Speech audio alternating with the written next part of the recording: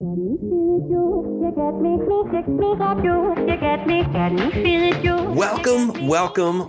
We are talking politics and religion without killing each other. I am your host, Corey Nathan, and so grateful to have a place to talk about faith and politics and big ideas in our culture with all kinds of interesting people of goodwill in good faith. If you appreciate what we're doing here, I am so glad. We're grateful to have you listening and engaging. And if you are digging what we're doing, drop me a line. Give me a shout. We're on all the socials. I'm even on Mastodon. So if you could share our posts, comment, like us, that all really helps spread the word about what we're doing at talking politics and religion without killing each other. And today, we're doing what we call in the podcast biz a feed drop. That's when we share an episode of another show on our feed.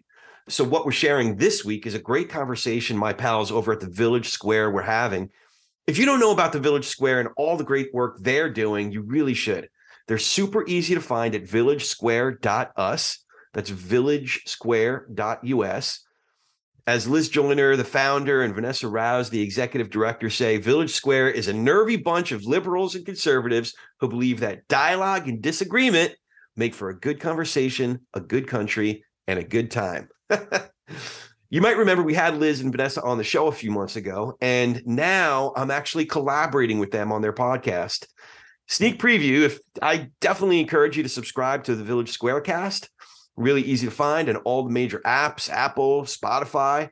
It's Village Squarecast, and Squarecast is one word. So the sneak preview is I'll even be hosting their program now and then. So it's a great relationship. They're fantastic friends that we're getting to know each other even better and finding all different ways of helping each other and collaborating in this important work. So the conversation you're about to hear is called Bridge Building and Bipartisanship.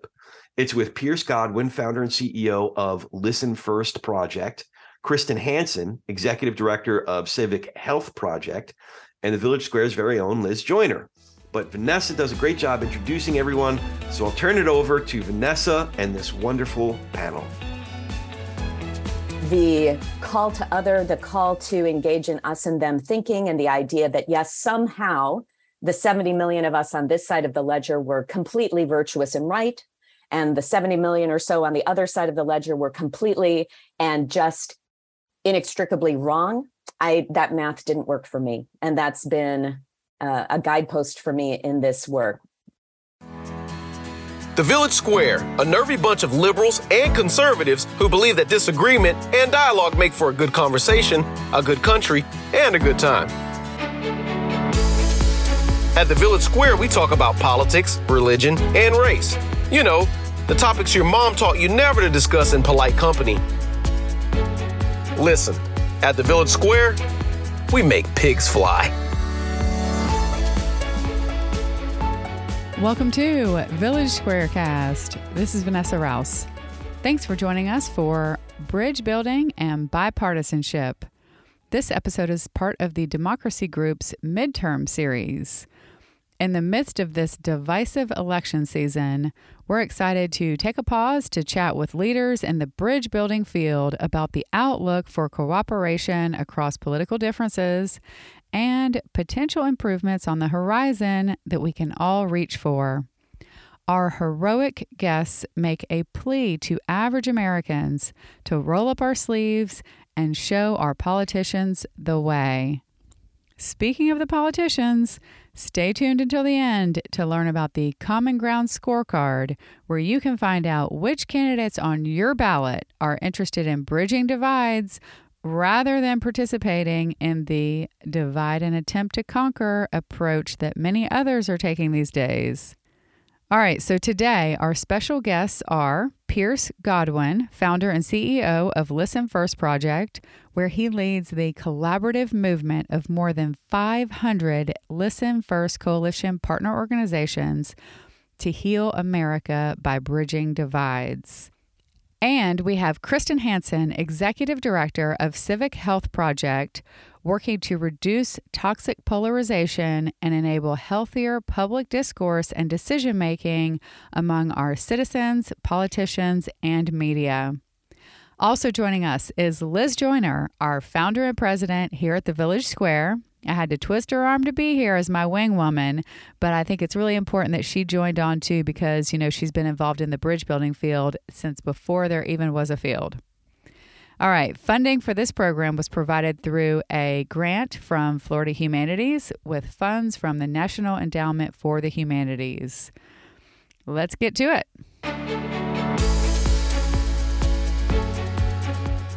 All right, so we are here on Village Squarecast with two very exciting guests. We're so glad to have you guys here.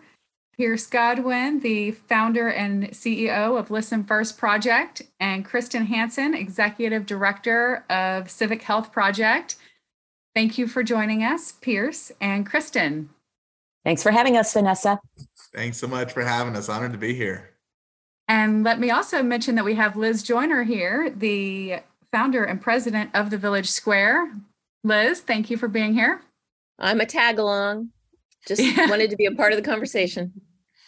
Well, really, you three are such incredible forces in the bridge building space. So you're the perfect trio to talk with us about bridge building and bipartisanship. And so this is part of the Democracy Group's midterm series. And we're so thrilled that they assigned this topic to us because it allows us to look forward to the future and think about some positive developments that are happening. So we're thrilled to be here with you guys today. And let's jump right in. First, because, bridge building can be such an inspirational thing. It's really, a happy place to be as opposed to, being angry all the time. And so I would love to start with what really inspired you both to get involved in bridge building. Tell us about your background and then how you got involved in this work. Pierce, would you like to go first? Sure. I'm doing this work because I had a rather extreme example of what we're encouraging everybody across the country to do. Step outside of our individual silos, hang out with people who don't look like us and think like us. For me, a Southern conservative white Christian guy, I went over to Uganda, which is not the same as North Carolina.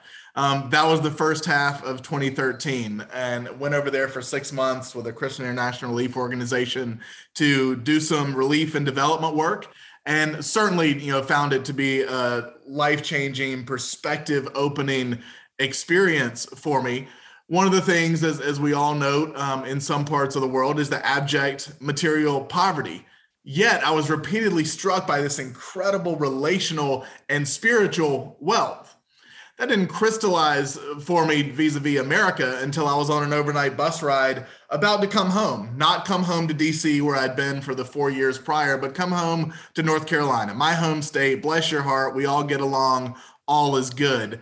But that summer of 2013, I was seeing national headlines that we were at each other's throats right here in North Carolina, right here on Main Street. The vitriol was reaching a fever pitch.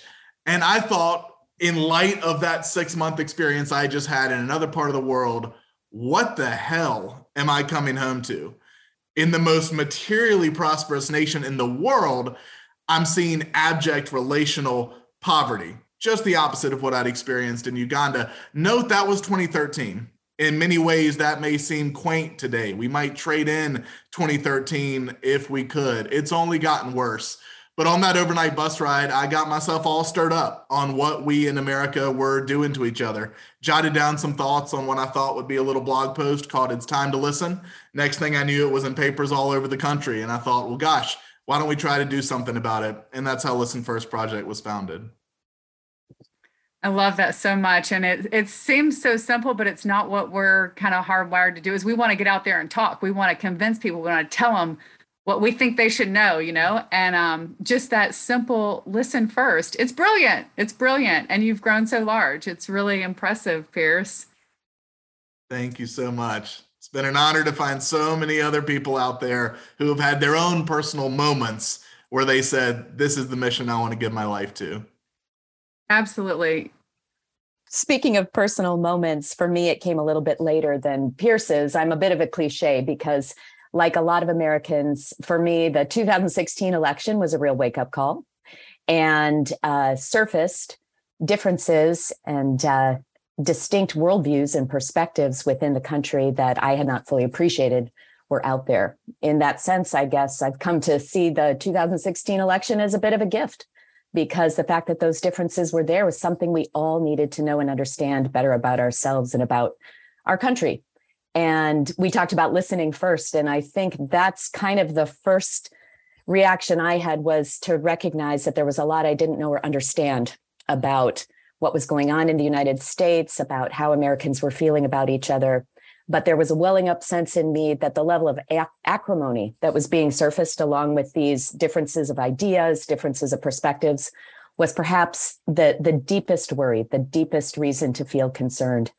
And so recognizing that we had surfaced these two fairly different Americas, and that hostilities were rising between them, between us, became my North Star in terms of the work that I felt called to do from that point forward. And so I stepped out of work in the private sector and moved into the bridge building field, launching Civic Health Project as an organization that focuses on building up and amplifying this field, and fortuitously finding Pierce and Listen First Project pretty early in that journey. That's fantastic. It's striking that you guys really come from different backgrounds, but you both came to realize that this was really important work for very different reasons. But here you are and working together. And then here's Liz, who also is in your whole network. So Liz, tell us how you guys all met and how you work together now. Well, so I remember, I don't know what year it was, Pierce, but Pierce just called me or reached out to me. Late 2016. He just has this way about him that is warm and open and inviting. And he just jumped in and he met all the people who were in the field that was growing substantially at the time. And I would say I don't remember how long you and I have known each other, Kristen, maybe a couple of years. Yeah. But I think that one of the things that I want to say about both of them, and this maybe isn't a surprise, is they are absolutely determined, indefatigable advocates for what they do. It comes from their very core every single moment of every single day. And I have gotten had the real pleasure to see them both personally do things that make me so optimistic at a time that it's pretty hard to be optimistic. I mean, we've been doing this work at the Village Squares for 16 years now. And at the beginning, we were kind of not totally all alone, but sort of all alone-ish. And it has just been a joy to see Pierce and Kristen as just really true national leaders grab a hold of this very, very big job. And, and I've seen sort of the world kind of turn on its axis a little bit. It might be interesting for listeners to know that Pierce and I come at this work from very different political backgrounds and geographic backgrounds and perspectives. I'll share my own, and hopefully Pierce will as well. But, I am a kind of a classic Midwestern progressive in that progressive Wisconsinian tradition. Live out in California now in the Bay Area, where I am a true Bay Area liberal snowflake. I'm kind of triple blue in the sense that my family, my friends, my social networks, my political environment, everything and everyone bleeds blue. And so it has been tempting at times to shift or move into a more partisan frame in terms of addressing or tackling the problems as I see them in this country. But somehow I always find my way back to bridge building and the desire to forge connection, insight, understanding, empathy with people who have different political perspectives, as I can't help but resolve it this way: the only path forward for this country, and how we resolve some of our deep divisions and some of our most compelling problems as a country. I know Pierce is going to share some stats in a bit that'll put all of this in a little bit more bold relief, but maybe first, Pierce, share where you come at this, and how did you become my brother from another mother, where the difference is that your mother's Republican and mine's a Democrat. My mother has Fox News on loop, and your mother maybe not. MSNBC all the way, baby.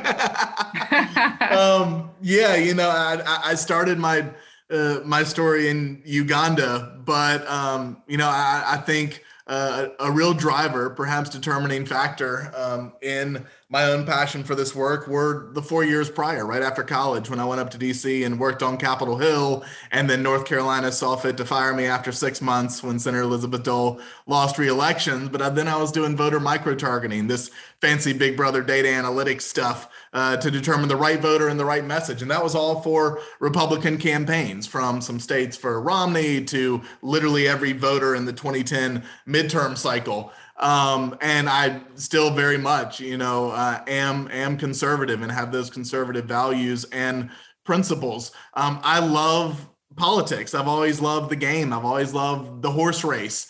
And speaking of it being quaint in 13, it really feels like when I was there from 08 to 12 even, we weren't enemies. We weren't, hating each other, at least the people I knew, and the way in which, the people I knew were approaching their work. It was more of a competition of ideas. It's what makes democracy so awesome and this experiment so grand, is that competitive spirit of ideas and then of electoral politics.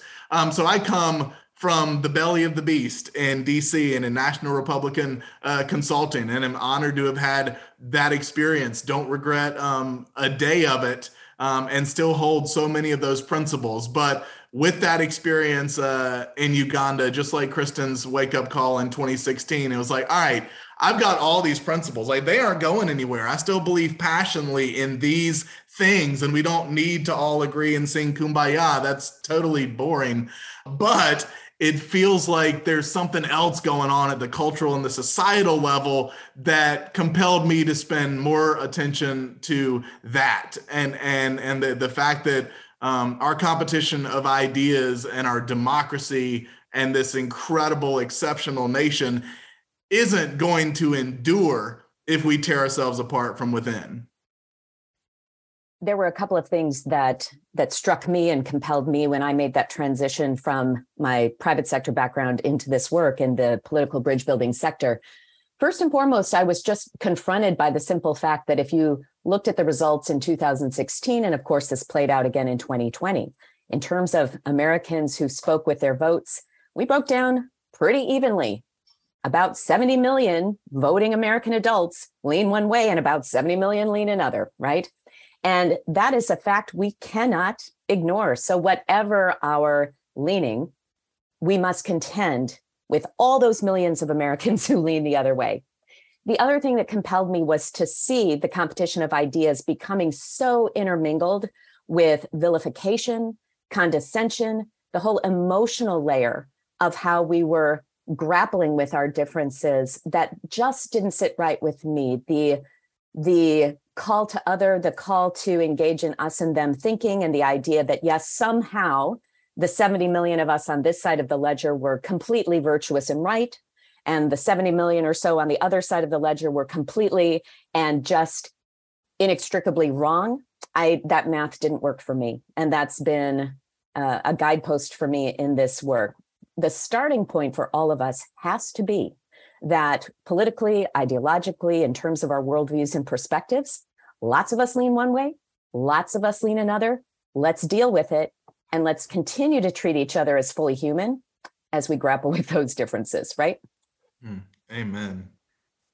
He just kind of nodded at me and said, "Last day of school, Mommy." And that was the last time I ever saw him. The front desk told us that we couldn't visit him. He's a ward of the state. Hi, I'm Jay Ruderman, host of All About Change, a podcast showcasing individuals who leverage the hardships they faced to better the lives of others. I always had a place to escape, but this was something that was unraveling in front of 23,000 people.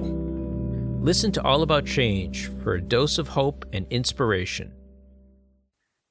Man, you guys are both brilliant. This is making so much sense, and we're all doing a lot of nodding over here. This is fantastic. So, Pierce, give us some information on exactly what the problem is. Where are we today with our divisions?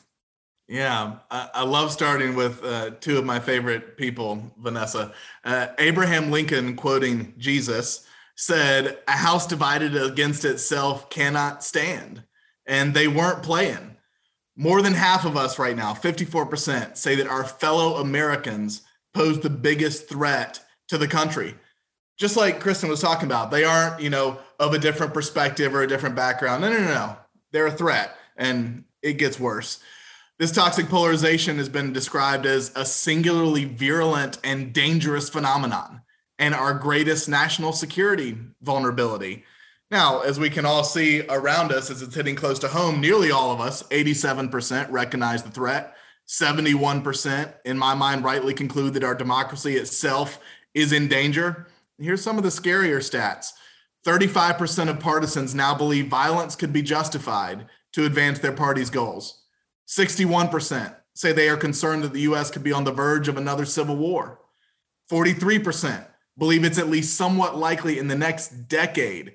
And 14% of our fellow Americans, that's a whole bunch of folks, believe that another civil war is, quote, very likely in the next 10 years. Today, research from Pew and others tell us that we all think that they, whatever they is, whoever they is to you, us versus them, just like Kristen said, they are our enemies. They are a serious threat.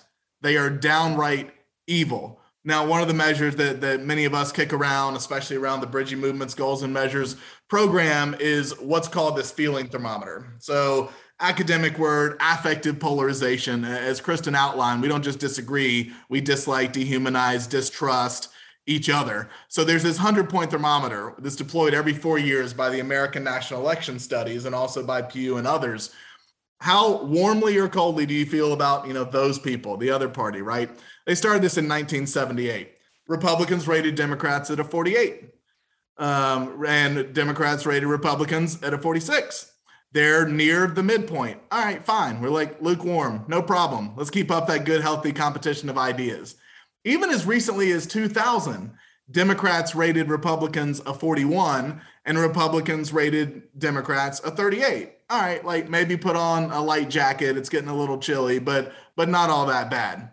But most recently in 2020, ratings from both sides plummeted halfway to zero over just those 2 decades. Democrats now rate Republicans a 20 on this 100-point thermometer. Republicans rate Democrats a 16. 48% of Republicans are now giving Democrats a 0 on that thermometer. It's a nearly 600% increase from just 2000. And 39% of Democrats now give Republicans a 0, a 3x increase from 2000.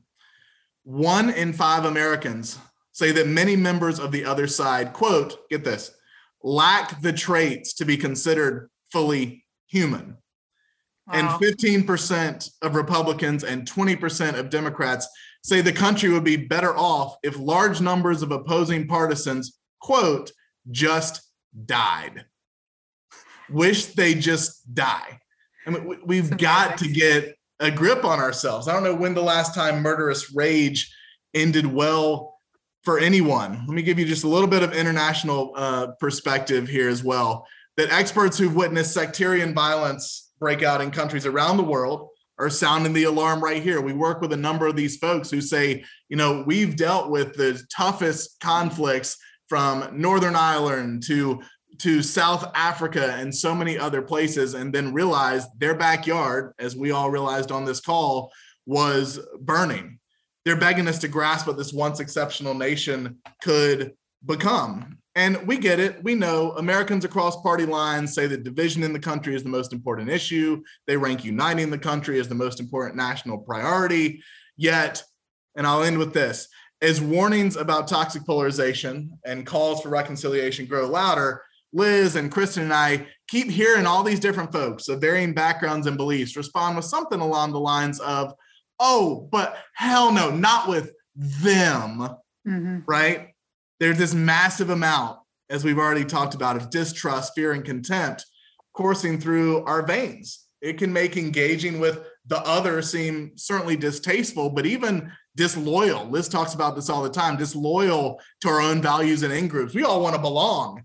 And even stepping out there to have these kind of conversations can make us feel ostracized and threaten that most basic human need. But to those who reject this idea of engaging across differences, I earnestly ask, what's your end game? Kristen touched on one of these. I've heard 4 answers, which I love alliteration, and so I'll shorthand them as delusion, doom, duck, and dash. Many of us believe, as Kristen touched on, we behave as if one day we're going to somehow vanquish the other side into oblivion. We're not going to have to contend with them or their values anymore. As Kristen said, that's at least 70 million folks. Like, good luck with that. In the great experiment, the pluralistic society that is the United States. That's delusional. You're not just going to get rid of those people. They're not just going to go away. It is not at all thought through, is it? Like, no. I really don't think anybody stops to think, well, if I want them gone, how is that going to happen? It won't, and it can't. No, it absolutely can't. So that's, being a little mean here, but I call that delusional. Others, have given up hope in light of all the stats I share. They've given up hope. They do think, as those 14% do, that we're irrevocably destined for another violent civil war.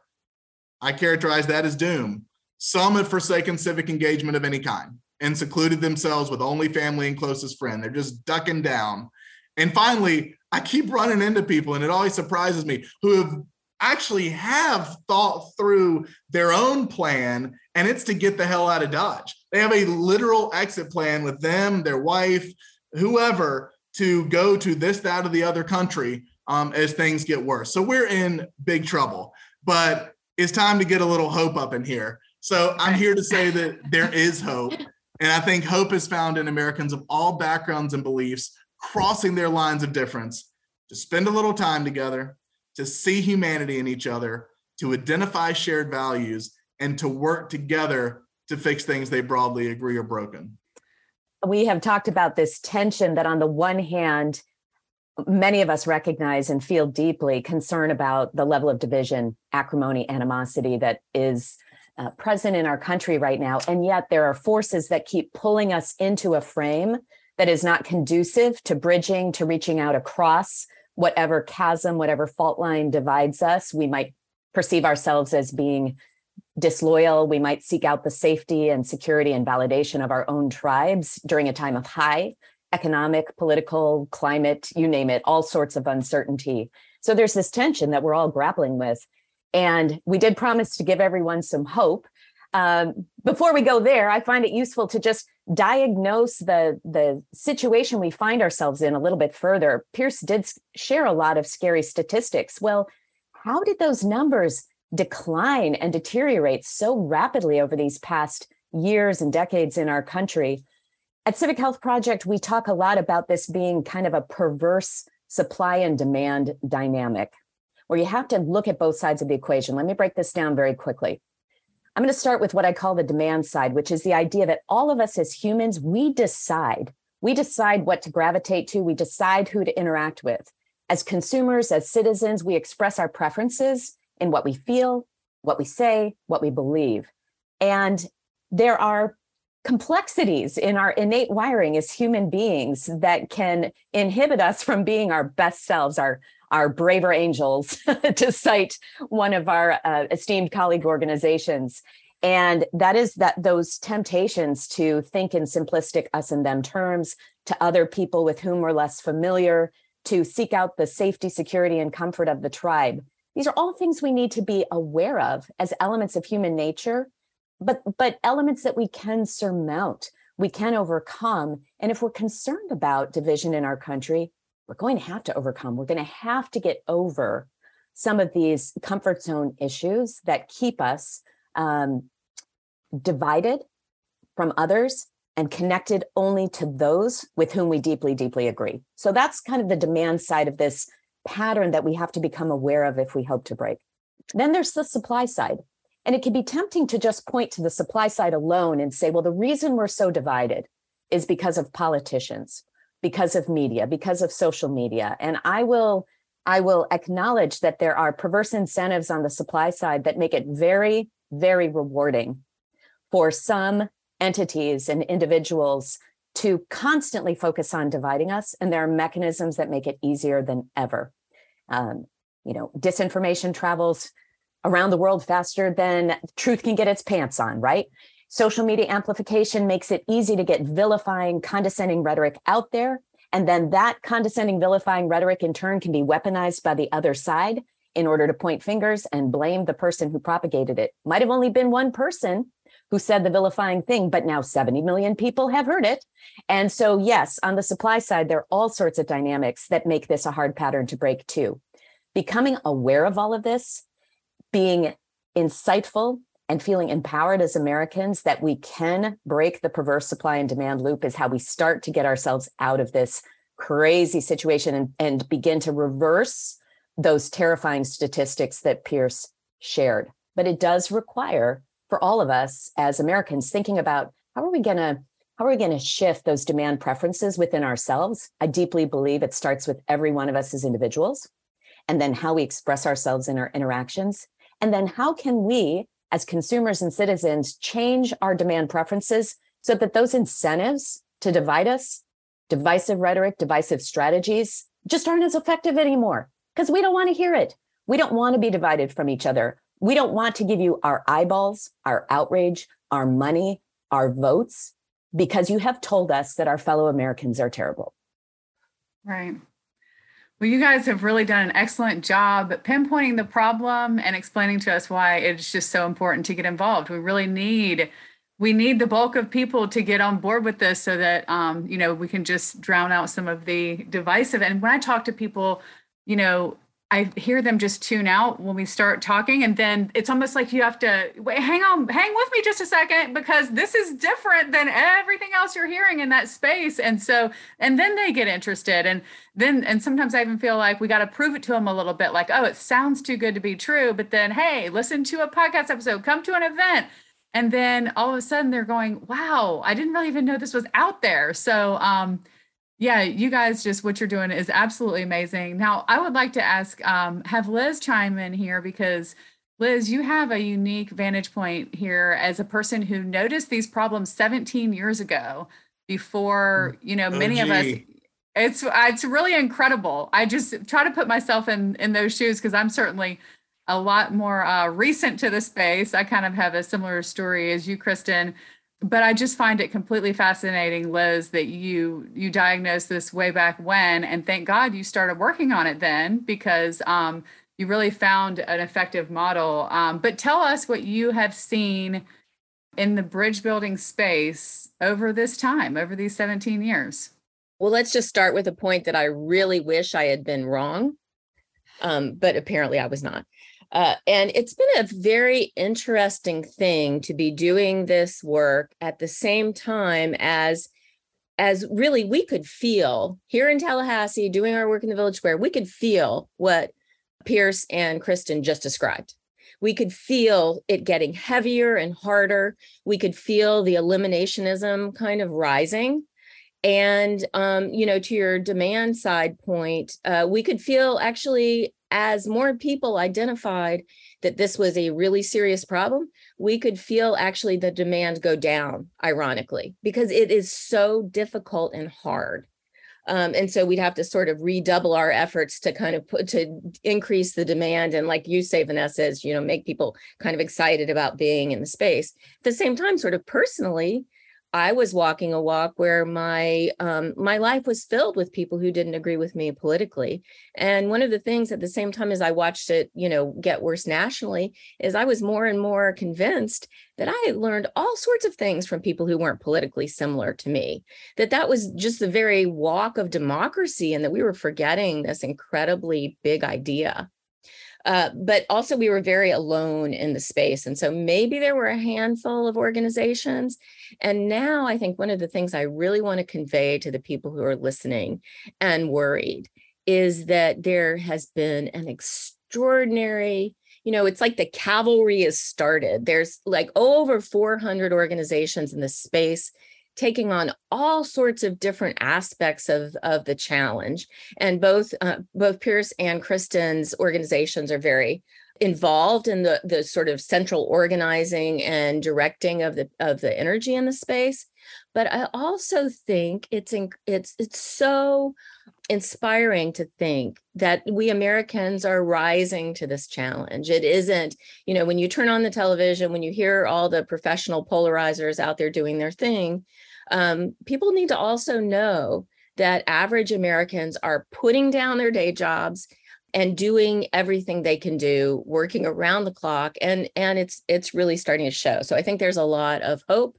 I like to call the whole movement sort of Tocqueville 2.0, because we really are rising into the challenge of what it takes to be American citizens. And it's also what the cool kids are doing. It's great company if you can keep it. The best thing that's ever happened to me, since that bus ride in 2013 was realizing in late 2016 that I wasn't alone, that it wasn't just little old me in Raleigh-Durham, North Carolina, that there was somebody named Liz Joyner in an organization called Village Square who had been on this mission for years in the past. Liz continues to be, most trusted sage and someone that I and everybody else in the movement go to, because she has been doing the hard work so much longer than virtually any of us. To Liz's point, when I was thrilled to know that I didn't need to invent my own widget because other people already had and already knew what they were doing, we founded the Listen First Coalition in the beginning of 17 with 4 organizations. Village Square was one of the 4. And today, as she noted, it's just tapped 500. So it has grown explosively, and there is so much hope in that. There's so much variety in the ways in which people can engage across differences, the ways in which, as Liz noted, people can put down their arms and say, I want to be part of the solution. I want to turn down the heat and find a way forward together. But such gratitude to Liz, Village Square, and the very, very few others who were doing this at the very beginning, were the first to recognize this problem. The whole movement now stands on their shoulders. And I'm struck by something that Liz touched on, which is the idea that this is where all the cool kids are, or as I like to say, the market's coming to us. Bridging divides, learning how to engage constructively across differences is becoming a thematic focus across American society right now in a way that is also just explosive. So while we've got hundreds of organizations out there that would define bridge building across our various fault lines as their primary mission, their reason for being, and those fault lines could be political, economic, racial, religious, geographic. Above and beyond that, the wider civic sectors across America are really switching on to the idea that fostering and galvanizing norms, skills, and practices around bridge building, really just developing or strengthening a set of muscles that are being underutilized by most Americans right now, is a lot of the challenge. And so whether it's organizations that help individuals to develop and cultivate these skills of bridge building, listening, perspective sharing, reflecting, open-mindedness, intellectual humility, curiosity, all of these values and virtues that really support a more socially cohesive community or society. Some organizations are really working on providing skills, tools, insights, and resources to individuals. Others are doing heroic work on the ground in communities, much like Village Square in the region surrounding Tallahassee, of forging and fostering connections all across the tapestry of the community with intent to bridge these specific fault lines that otherwise can make communities feel very divided and very dysfunctional. And then you've got groups and organizations that are wholeheartedly focused on specific sectors. So they're working with congregations and faith communities, or they're working in higher education, or perhaps in the service sector. So volunteer organizations that have local or national operations, or in workplaces, in the corporate sector, in the nonprofit sector, to imbue better awareness of the need for us to all cultivate skills of bridging differences at a very practical level so that our relationships and our work can function better. But on a societal level, as we cultivate these skills in young people, old people, in their private lives and in their public lives, we can all also become better participants in this crazy American experiment in self-governance. So I call it the win-win. Let's do some self-help. Let's all strengthen those bridge building muscles within ourselves and cultivate some new skills of listening, curiosity, open-mindedness, humility. And then let's go out and exercise those skills as actors in the world to strengthen our civic health. It's interesting as you're talking, Kristen, I'm thinking of the fact that in a business, you would never say, let's just get a whole bunch of people together who agree with each other on everything, and then let's market our product. So it's like we know that as a culture, that we need people who have different ideas, different backgrounds, different perspectives, and yet we're not really doing it in our civic life. And it's joyous. It's like I feel like I could never go back again to a place where I was only talking to people who agreed with me, because it's dull and flat and you don't learn much. Yeah, and you're unlikely to come up with the best solutions, right? I mean, this is one of the core concepts on which representative government is predicated, the fact that the best ideas emanate from the greatest diversity of perspectives. And we are definitely losing that train of thought entirely in this society, where the messaging from the supply side and our inherent beliefs on the demand side are both saying, no, only my side has the answers. The other side wants to destroy civilization as we know it. How did we move so far off the mark in terms of understanding that a diversity of perspectives constructs the best solutions? Right. Yep. I'm really glad you guys brought this up, because I was having a very similar thought as I was researching you guys before this interview, and realizing just how collaborative your work is, and that it is very different from often a business mentality where everyone else is your competitor. You know, you guys are saying, you know, the way to do this is to work together and the more bring in as many as we can and all that. And how appropriate for the bridge building movement to be that type of movement. So way to go. It's fantastic. Doesn't mean we always get along, Vanessa, but we try. That's a good thing. We try to practice what we preach. We do. Anybody, including Liz and Kristen here, who knows me even a little bit well, knows the incredible irony in Listen First. So we're all trying to do a little bit better ourselves. And as Liz suggested, look in the mirror, start there. I have a hard time. I can deal with the fact that Pierce's politics are different than mine, but I'm a UNC Chapel Hill grad and he's a Duke grad. So I have some problems sometimes about that. We do. Deep breaths are required.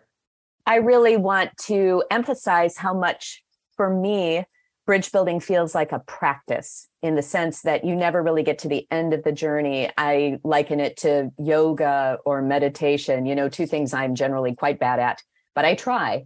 And bridge building's the same way. I'm not sure you ever get to a point in your life where you say, okay, I have surmounted all of my fears, anxieties, my sense of threat, my tendency to close off to other perspectives. But like any practice, you can keep working at it. You can keep chipping away and seeking out opportunities to practice. And I think that's something I try to employ and embrace in my day-to-day life, not just in my work, but in my personal life as well. Where can I go? How do I find people who will both challenge my worldview and also give me opportunity to practice listening, perspective giving, perspective taking, contemplation and reflection, so that I can appreciate, learn from, and apply different perspectives to problems I have to go out and help solve in the future. Right. So practice, practice, practice. Even just thinking about myself, it occurs to me that what Kristen just described is critical, because times, even as, you know, somebody given everything I have to this mission, I'll get myself all stirred up and my own intellectual and moral fortitude will hit 100%. I'm certain that I am right and that whoever's doing whatever is absolutely batty. And if I didn't have people in my life, including, you know, politically speaking, Liz and Kristen here, who were opening my eyes to say, wait, okay, there's another way to look at this. There's another perspective. There's another experience. There's a different set of values. Okay, now we're talking about a disagreement. We're talking about a difference in perspective.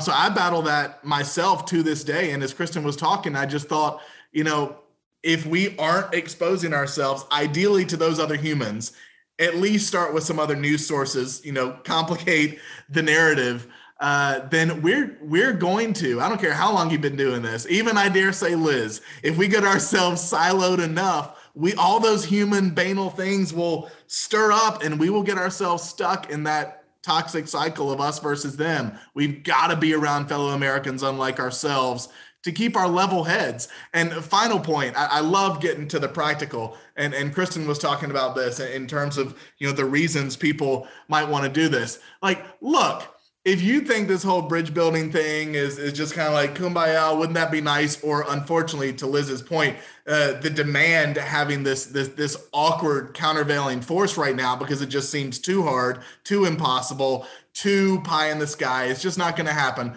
All right, fine. I'm talking to you right now. Are you passionate about something? Do you want to advocate for something?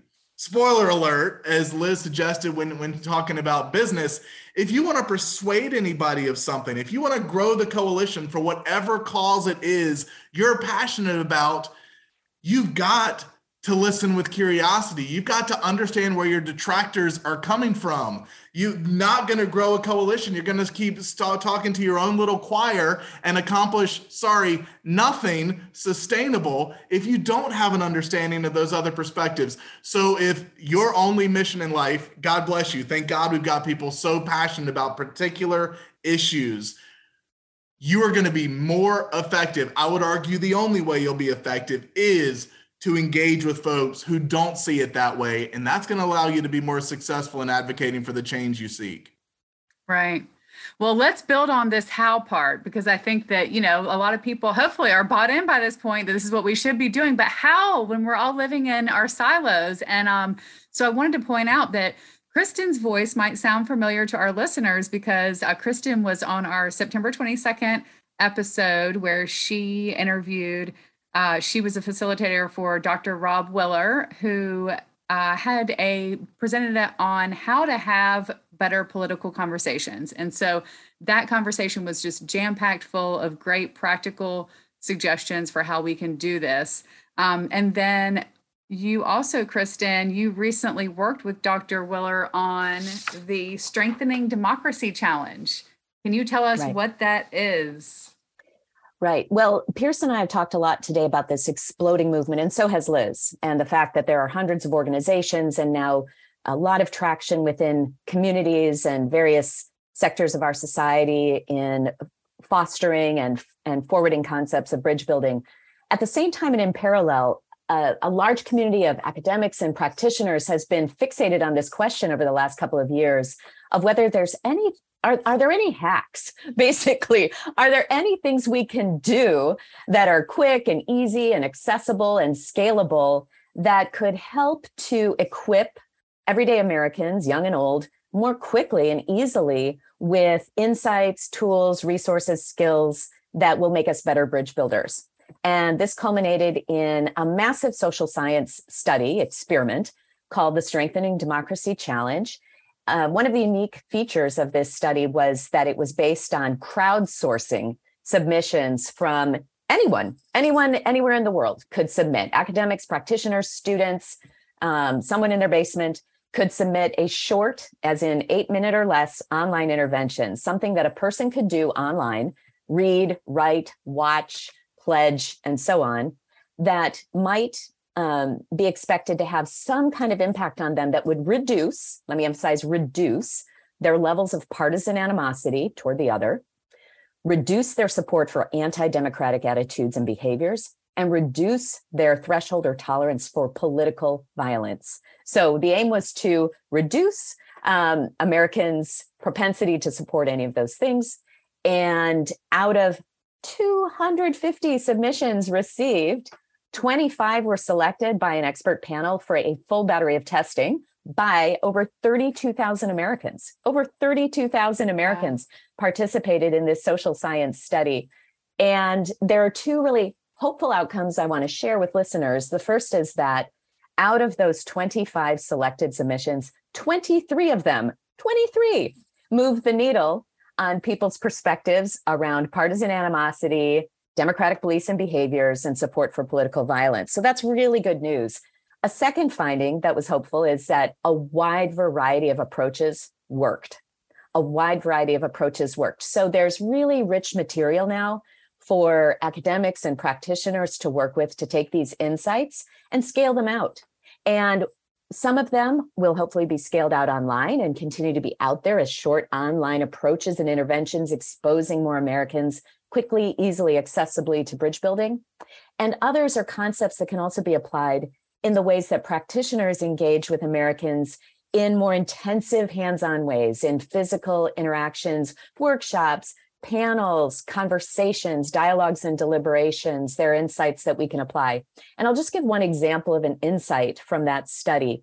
It's around this notion of correcting misperceptions, correcting any American's belief about what other Americans think about them. So remember, we talked about this adverse feedback loop a little while ago, where one person posts something vilifying and then it gets amplified, and then 70 million people think that 70 million other people are vilifying them. Some of the most successful interventions were breaking that cycle by explicitly correcting misperceptions. So for example, if a Democrat tends to believe that Republicans hate all Democrats, it's very easy to dispel that misperception, and vice versa. And you can do that in a very short amount of time. And just that level of insight can help lower the heat among Americans to think, oh, I thought all Republicans had this really negative perception of me, or I thought all Democrats had this really negative perception of me because I am the other. And that is not so. And I just heard a whole bunch of Americans tell me it's not so. So that's an example of a type of intervention that can work in a short amount of time. So very hopeful. And hopefully lots of applications of this will come out.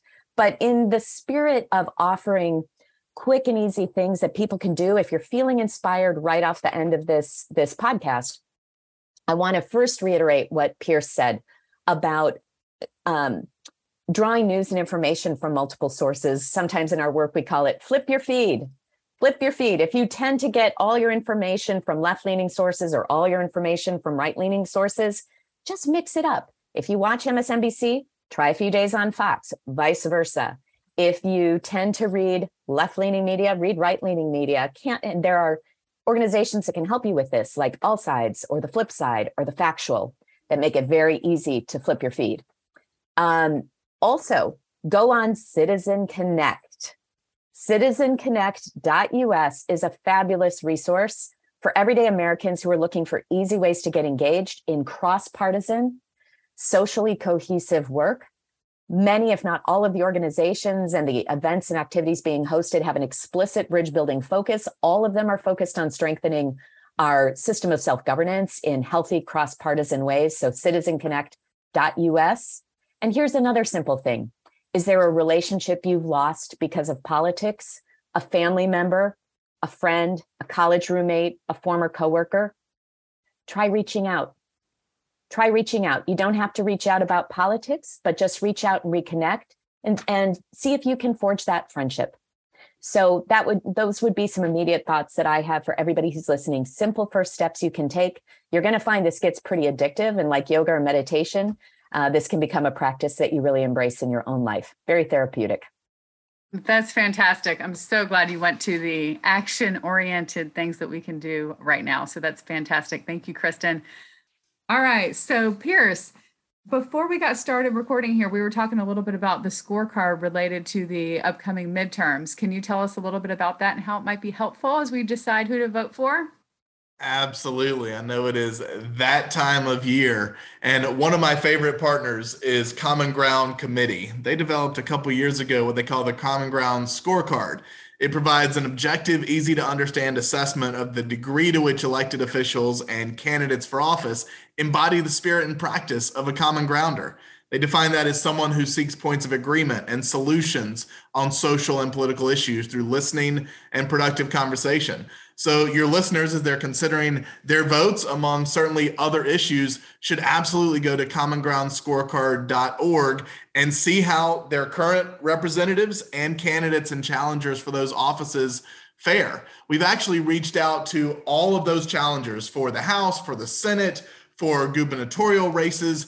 30 of them running for seats across the country have affirmed the Common Grounder commitments, and 10 commitments expressing an intention to be that kind of elected leader.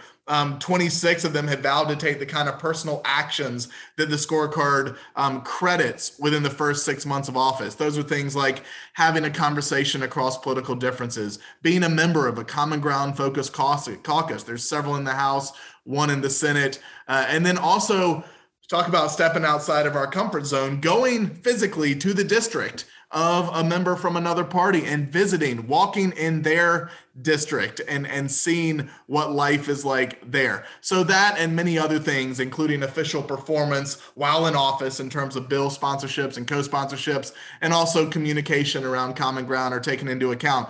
But commongroundscorecard.org, encourage folks to check that out and to consider it in your voting decisions for these midterms. That's fantastic. I'm so glad to know about that personally, because for me, what's risen up to the top and characteristics I look for is really integrity and the willingness to put our country above our own personal needs. And so it's really hard to determine that. But like right now in this divisive time, it's almost like, going the other way. You essentially have to go against the grain of your party. And if you're willing to do that, you're showing me that you have the integrity to lead in the way that I'm going to want you to lead when you're there. And to me, that rises above most of the other things that we're arguing about. Also, because I've had this shift in realizing that, all these things that seem like we're a mile apart on, we're really not that far apart. We're really, really way closer on the issues than it seems if you listen to It's so true, Vanessa. One neat little feature of the scorecard is identifying people, to your point, who are what Common Ground Committee calls mavericks. So we all know that a lot of our districts across the country these days are heavily skewed one way or the other, right? The preponderance of voters are Republican or they are Democrat. So that, to our earlier conversation on incentives, incentivizes that representative to just go all in on one side or the other and play to the base. So what we're really excited to see on the scorecard are when somebody is representing a district that has an above average partisan skew in either direction, yet has an above average score on the Common Ground scorecard, call those Common Ground Mavericks. So those people are defined, to your point, Vanessa, they have the integrity to defy their own electoral intentions and say, when I get there, I am going to stand for working across differences, for moving things forward together. That's amazing. You just stated that way better than I was trying to, but Mavericks, I love that. I'm going to use that. That's awesome. All right. Now, Pierce, any kind of closing words that you have for us today, and how can we get involved and be part of this movement? Yeah, to the point of what we can all do right now. Kristen, Liz, and I have seen many different sets of tips and tools, and they're all wonderful. I've really become partial to 3, boiling them all down. And for me, it's listen with curiosity, speak from your own experience, and connect with respect. So if we just go into every conversation thinking, how am I going to listen? I'm going to listen with curiosity. How am I going to speak? What am I going to talk about? Am I going to regurgitate what I've been hearing from my own team, my own captains in media or otherwise? Or am I going to speak from my own experience? Am I going to tell my own stories? And then finally, how are we going to connect? We're going to connect with respect. Those are the 3, after looking at everything out there, that we boiled it down to for some of our larger scale, national events. And they're the 3 that I try to work on myself every single day. To see the work that is happening across the 500 plus folks now in the Listen First Coalition. Go to listenfirstproject.org and check out the coalition, check out their individual websites. There's an offerings page that outlines those offerings. To Kristen's point, Citizen Connect does a beautiful job of showing you what specific events are coming up across the movement. And then on that listenfirstproject.org website, if you want to simply sign the pledge, I will listen first to understand, you're going to be in the loop with this entire movement. I think America's warning lights, as we've articulated on this call, are blinking red. The question is, what will you, listener, do now? I give you a lot of scary stats, but thankfully 79% say that given the opportunity, they would play a part in reducing social division in America. Will you? I think we, the people, have an urgent choice to make. Are we going to continue fighting against our fellow Americans, or are we going to fight for America? Will you show up for each other and for the country we love?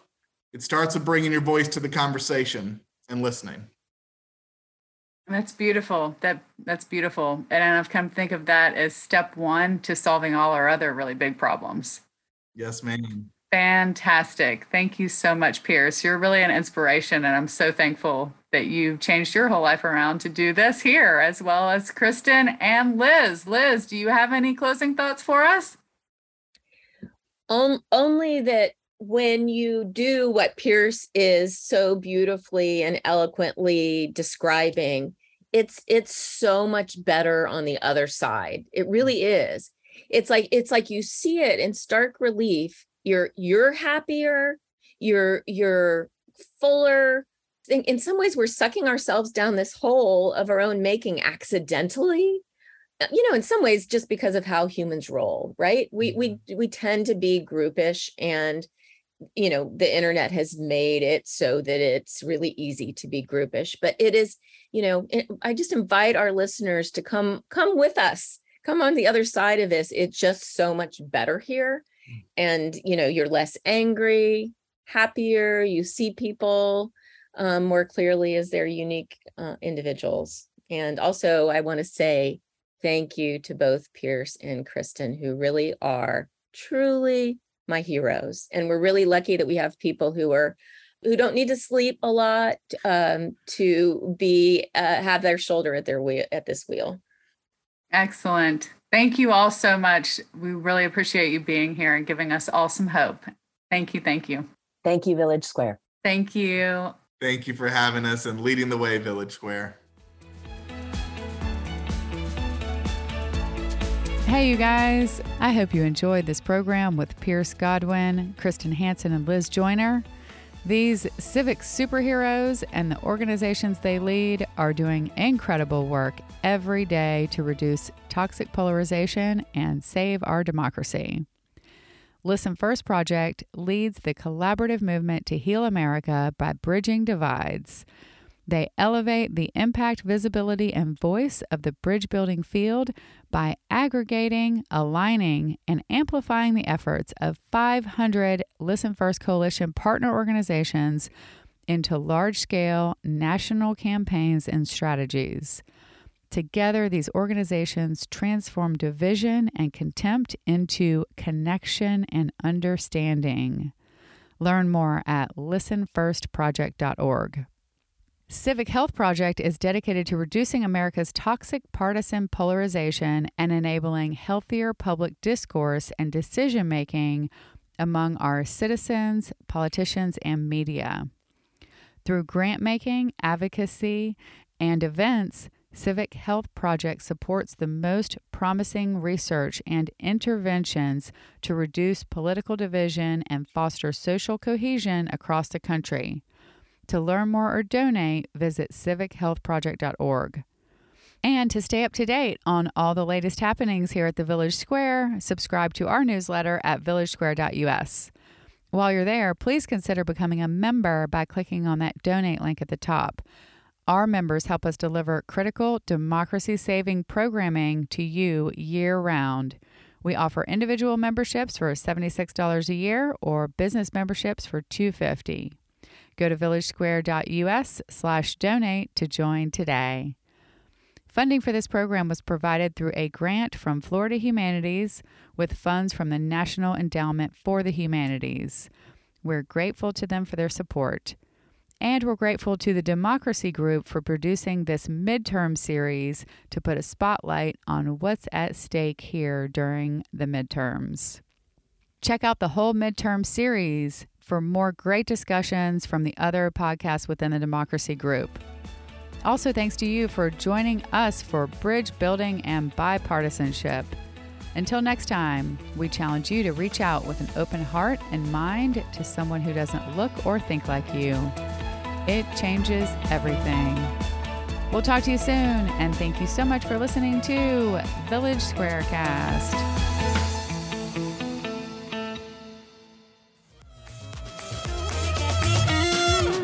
Thank you for joining us today. If you dig what we're doing here, it is super easy to follow us. You can go to our site, politicsandreligion.us. That's with the and spelled out, A-N-D. Politicsandreligion.us. And we're on all the socials, at TP and R Pod. TP and R Pod for Talking Politics and Religion Pod. And here's a big way you can support us, by becoming one of our patrons. You can even become a producer or executive producer of our program and have a lot more say in who we bring on, the kinds of questions we explore, or just help us keep the lights on. But mostly, we really appreciate you giving us a listen. So for the whole team here at Talking Politics and Religion Without Killing Each Other, thanks for hanging out with us. We'll be back in a few days to do our little part in Tikkun Olam.